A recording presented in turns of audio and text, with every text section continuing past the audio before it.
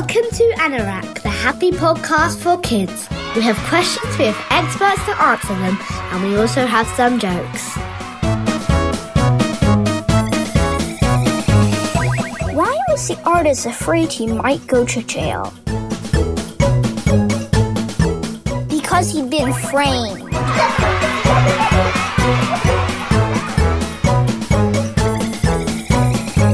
In this episode, we are off to the museums.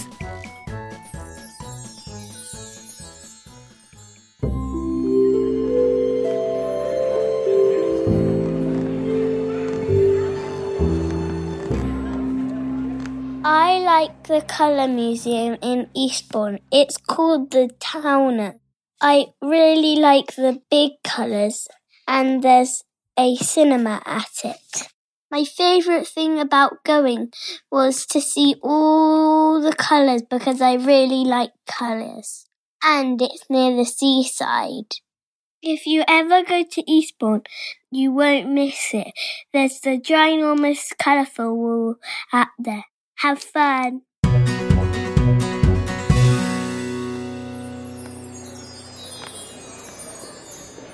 Kia ora, Morena from Aotearoa, New Zealand.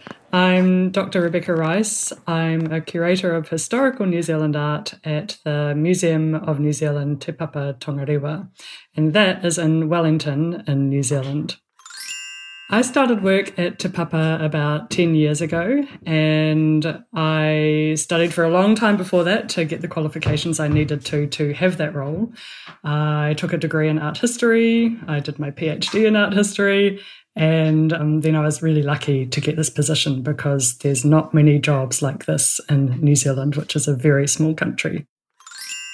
My job's got lots of different aspects to it, which is one of the reasons I love it so much. As a curator at Te Papa, I'm responsible for building the collection, so I get to buy work for the collection or accept gifts or donations from people for the collection. So that feels really special, bringing things into the National Collection of Art that will stay there for hundreds of years, hopefully. So that means I have to do a lot of research, both into the artworks, where they came from, who they belong to, who the artist was, what they're about. So I do a lot of research into the artworks, both ones that I want to buy for the collection and works that are already in the collection. When I was growing up, both of my parents are educators, communicators, and my dad was also a painter in his spare time. So I think I always was very aware of art and of making art. I used to collect things and organise them. So I had a shell collection that I made a drawer and little labels for that and kept it under my bed. I think it's still at my parents' house. So I think that idea of loving art and then loving this idea of kind of organising things and thinking about the relationships between things, which is what we do in a museum and in a gallery with exhibition making, is something that was there right from the beginning. And then, as I said, both of my parents were kind of teachers and communicators, and that's something that is a really important aspect of my role as well. So Te Papa is a really fascinating institution because it is a museum and an art gallery, a very big collection that is dedicated to the treasures of the Māori people. And that includes wood carvings, it includes pounamu or greenstone pendants and jewellery, but it also includes more everyday taonga or treasures such as the clothing that people wore. And some of those are beautiful cloaks made with feathers, woven from muka, made from flax. And the thing that I do get involved with as an art historian is the collection of pictures and representations of Māori people, because, when people meet each other, they're always very curious. And because those artists like William Hodges, that came out with Captain Cook, were expected to share what they encountered when they went back to the UK, they made lots of pictures of people around the Pacific as well. Hi, my name's Jude. I'm 8 years old and I live in Beckenham. How long have you done your job? I've been lucky enough to do this job for 10 years, but it took a lot of work to be able to get this job. Before I got the job at Te Papa, I had done a degree in art history, I'd done postgraduate research, done my PhD, and I did lots of little jobs. while I was studying to get lots of different skills that would enable me to get the job that I really wanted. What's the expensivest picture? Oh, wow. Well, there are some secrets I can't tell you, Jude, but we do have a lot of expensive artworks in the collection. And perhaps what I'll tell you about is the most expensivest painting that I've ever acquired for Te Papa, because that is something that we had to share with the public when we bought it. So back in 2015, I bought a picture for 1.5 million New Zealand dollars. So I think if you're talking in British pounds, that's probably about 600,000 British pounds, which still sounds like a lot of money, but when you get into the millions, that sounds like more. And that painting was a painting that was made in 1860. So it's about, 150 years old. And it was by an artist, William Strutt. And that painting was really important and special to us because it pictured a scene from the beginnings of the New Zealand Wars, which was a fight between the settlers and the Māori as they were trying to kind of battle out who was going to have their rights or the ownership over land. So it's a really important painting. It's a beautiful painting, but also tells us a lot about the history of this place and some of the troubles, I guess, that we've had in the past. What is your favourite picture? I've got lots of favourites, so it was really hard to think of which favourite to talk about right now. But I did want to make sure that I talked about a female artist because there are lots of older white men that feature in the works that I research because I primarily work with historical paintings. So I think that I'm going to say that my favourite painting is by Margaret Stoddart. She was an artist that was born in New Zealand in about 1860. She trained in Christchurch in Canterbury, that's in the South Island of New Zealand. And when she was training, the students at the art school studied botanical art as well as different techniques of painting and sculpture. And so a lot of Margaret's paintings are beautiful pictures of the flora of New Zealand. And one of my favourites is a painting that had the title Yellow Blossom and Rosemary. But when I looked closely, I thought, it doesn't really look like blossom. That doesn't quite look like rosemary. So the nice thing about Te Papa is I could talk to some of our botanists on staff. And I said, Leon, Carlos, does this look like yellow blossom to you? And they said, no, it looks like gorse. So I loved this idea that this lady painter, this painter of beautiful flowers and roses and chrysanthemums and anemones, had chosen to put gorse in a beautiful vase and then spend hours painting this beautiful, delicate picture. Because I don't know about in the United Kingdom or other places, but in New Zealand, gorse is now quite a weed. And it grows in places where we want the native bush to regenerate, but it grows first and fastest and most furious.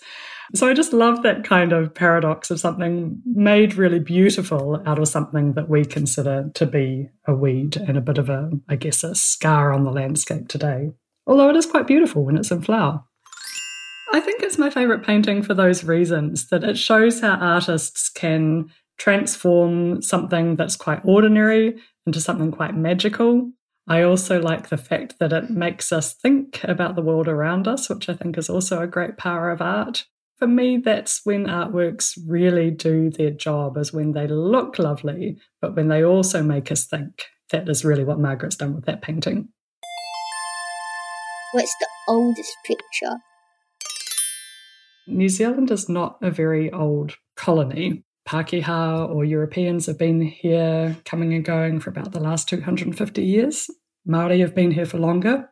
But the oldest picture picturing New Zealand that I thought I'd use to answer this question is by William Hodges, who was on the second voyage with Captain Cook to the Pacific from 1772 to 1775. So we have a painting that's called Waterfall in Dusky Bay with Māori Canoe that he painted in 1776. So if you do that math, that's 246 years old, which I know might not sound so old compared to some of the European and British paintings, but for a New Zealand painting of a New Zealand subject, it's pretty darn old.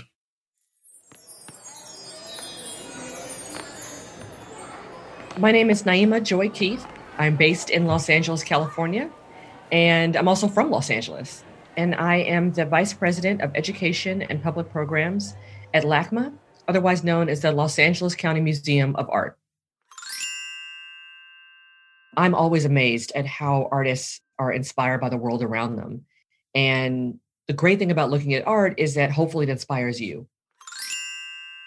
My job is really fun because I like thinking about the types of experiences that people, but especially kids, have at the museum. I like to think about how we can make kids feel welcome and kids feel special at the museum and kids feel comfortable. It's exciting for me to think about how can I connect the work on view with the audience that's coming, because that's what makes the lasting impact. Hello, my name's Elio. I'm 10 years old and I live in Italy. What is the museum where you work called? I work at the Los Angeles County Museum of Art. Here we call it LACMA for short, so LACMA. It is one of the largest museums on the West Coast, and it is Los Angeles' kind of main museum, if you will. When you walk into an art museum, typically what you see are works of art that are often separated by what we call exhibitions. So exhibitions are different types of shows that are oftentimes either organized under a certain theme or organized by time. So when you walk into a museum, oftentimes you'll see titles for different shows or exhibitions that people can explore and learn about that particular topic. We have a number of exhibitions that I think kids would love. Everything from an exhibition called Black American Portraits, which looks at the history of portraiture, which is essentially when an artist makes a work of a face, of a figure. So there's over 150 works of art in that show called Black American Portraits. And then we also just opened up a show called City of Cinema, which looks at the early days of movies. And it's really cool because you can see very early machines that people used to not just make movies, but show movies. One of our most famous pieces right in front of the museum is called Urban Light, and it's made of all these different lampposts. And people love to take pictures in front of it and swing on them, and you can touch them. And it's really amazing because it's a collection of lampposts from all over the city. So it's a great way to think about traveling to the city, even though you're standing right in the same place. How many items are there in the museum? There is what is on view, i.e. what the audience can see. And there's also what is in our permanent collection, which is basically all of the things that the museum owns and is responsible for taking care of, but might not necessarily be available to the public at that moment. There are probably thousands of works of art that people can see at any time, but I definitely know that we have hundreds of thousands of works in our permanent collection. And those works get shown based on when a curator wants to, or the person organizing the show wants to include them in an exhibition. How do you choose the items to put in the museum? Curators, or people who are responsible for caring for works of art, and they also organize exhibitions, oftentimes choose the works of art in the show either based on a theme or based on the time period of which the show is covering. So if the theme of the show is how to make pizza, then the curator would choose works of art that talk about dough or about how pizzas were made originally, or where the idea for the pizza originally came from, or how long you have to keep it in the pizza oven. So you're selecting works that help demonstrate that theme, help people understand the theme a little bit better. Those themes are often chosen by the curator's interest. So if a curator in school studied Greek art or Latin American art or art from a certain time period, like the 1900s, then their shows will be focused on that area of interest. What is your favorite picture? One of the paintings that I really like is a work by an artist. Her name is Amy Sherald. And there is a work called An Ocean Away. And basically what it is, it's two people. It looks like it's either a father and a son, or they're related somehow, and they're on the beach and they're holding two surfboards. It's a very large painting, but it's a beautiful painting in the colors and the size. It's one of the first things you see when you walk into the Black American Portraits exhibition. A lot of museums have free membership tickets for kids. And I would ask your parents to take you to as many different types of museums as possible so that you can really get a sense of what you like. Do you like paintings? Do you like photographs? Do you like large sculptures? What colors do you see? What inspires you? What painting can you just not get out of your head? So right now, I would really just encourage you to try and see as much art as possible. Art is all around you. A lot of cities have outdoor art that you could just walk by and you could see and spend as much time with as you want. And it's free. Take the opportunity to take in as much artwork as you can. And then also not be afraid to express yourself creatively. You can draw and paint on, I would say, pretty much everything. You obviously have to ask your parents, so maybe not on the walls, but I mean, just in terms of not being afraid to use color and to just draw from your imagination and your creativity. Hi, my name's Tom, and I'm from MOPA, Museum of Play and Art. Together with my team, it is our job to build the world's best children's museums, and we love what we do. Museum of Play and Art is a children's museum, and there are lots and lots of different types of museums in the world, but specifically children's museums are built and cater to children and the opportunities and the demands of a younger audience. We have lots of different things you can do at the Museum of Play and Art. Some of them are permanent exhibits. And an example is that we have a real car that we park in the yard at MOPA, and we encourage children to paint that car with real paint, and they can paint anything they want, anywhere they want on that car. And that's an example of a permanent exhibit. In summary, we do lots of self-orientated and explorative play, so children can come to MOPA and explore and do whatever they want, whenever they want. But then we also have some structure for those children that might want to participate in some of those activations that come and go at MOPA, so that there's always something new to do, and our members that come very often can still have a brand new experience. Opening the doors in the morning, every morning, is by far the most rewarding part of this entire journey so far. And we still love it to this day, even after doing it, nearly 1,000 times at our first children's museum and soon for the first time at our second. It just brings the most incredible feeling of joy and satisfaction to see a little person come through the door of MOPA and stick their head beneath or beside the entranceway and get a sneak peek at what's inside, and to see the smile creep across their face and their eyes light up is truly the most rewarding experience. Why did you choose to curate a museum? Was there a story behind it? Absolutely is a story. My wife and I have 2 young children, and we had the opportunity to do some travel with our young children, Eddie and Rafferty. And as we travelled the world, we had the amazing opportunity to see some of the most incredible learning environments in places like San Diego and Hong Kong, and there's a new children's museum in Rome even. And so when we returned home from our travels, we would often ask ourselves and long for similar experiences here at home in Melbourne, Australia. And so it became obvious over time that we needed to build our own. And so we did. That's the story. What do you feel like were some of the best pieces you chose for your museum? What a fantastic question. MOPA's exhibits are really curated to provide the best possible learning opportunities. And so I'd have to say the exhibits we're most proud of and the best pieces, as your question states, are really those that are the most fun. And there's lots of reasons that I think and our audience think that they're the best.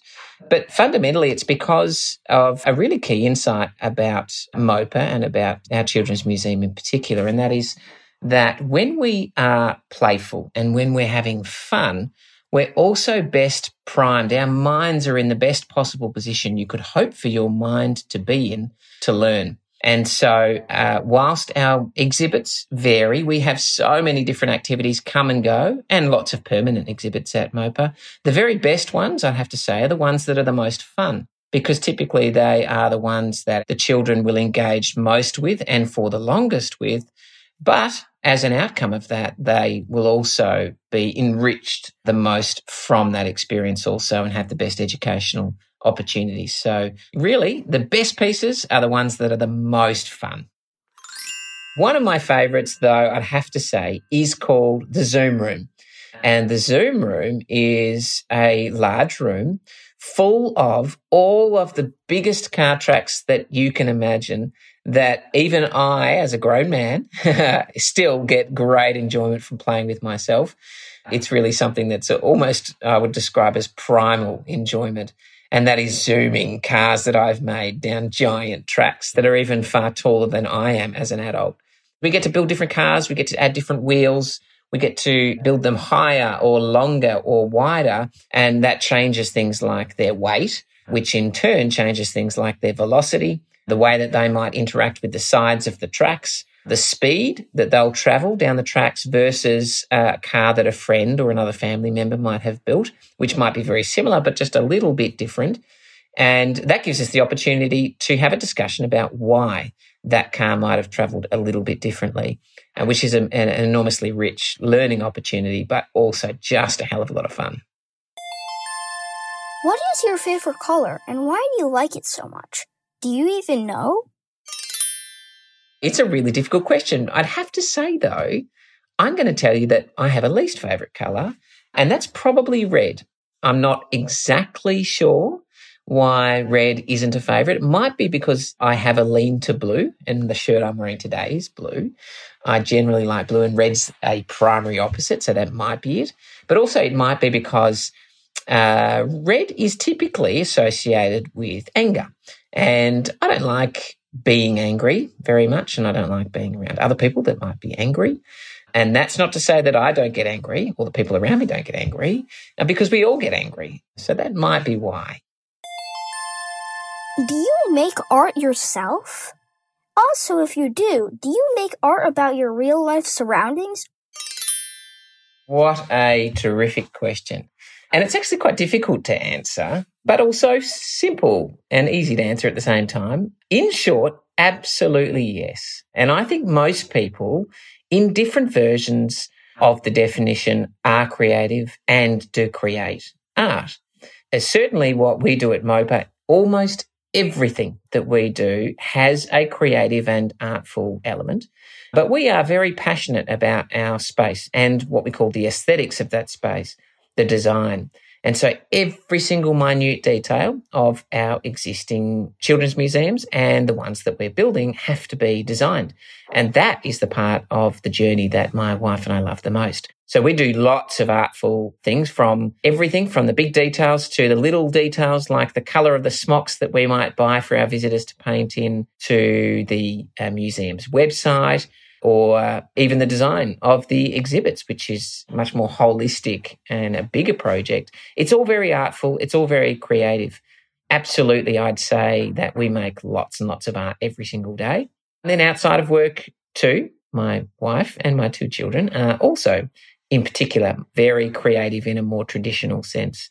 And they do lots of creative arts, lots of craft, lots of collage in particular. But our whole family have a strong tendency towards the creative arts, yes.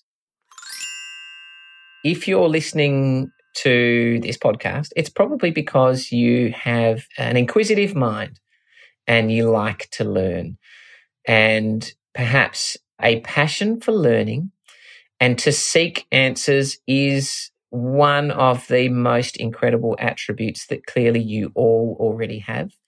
And so all I can say is keep being inquisitive and keep exploring, because the world is such an incredible place and you have such a bright future ahead of you.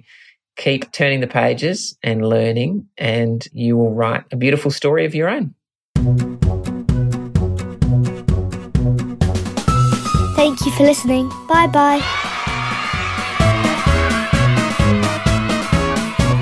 And now a message for the grown-ups. Be sure to stay up to date with our Happy Podcast series by subscribing on Spotify or Apple Podcasts. And if you like it that much, feel free to leave a review. Follow our Happy News by visiting anorakmagazine.com, where you can become a patron and register your child to be a little podcaster for our next series. Oh, and we are on Instagram too at Anorak Mag. See you soon. Goodbye.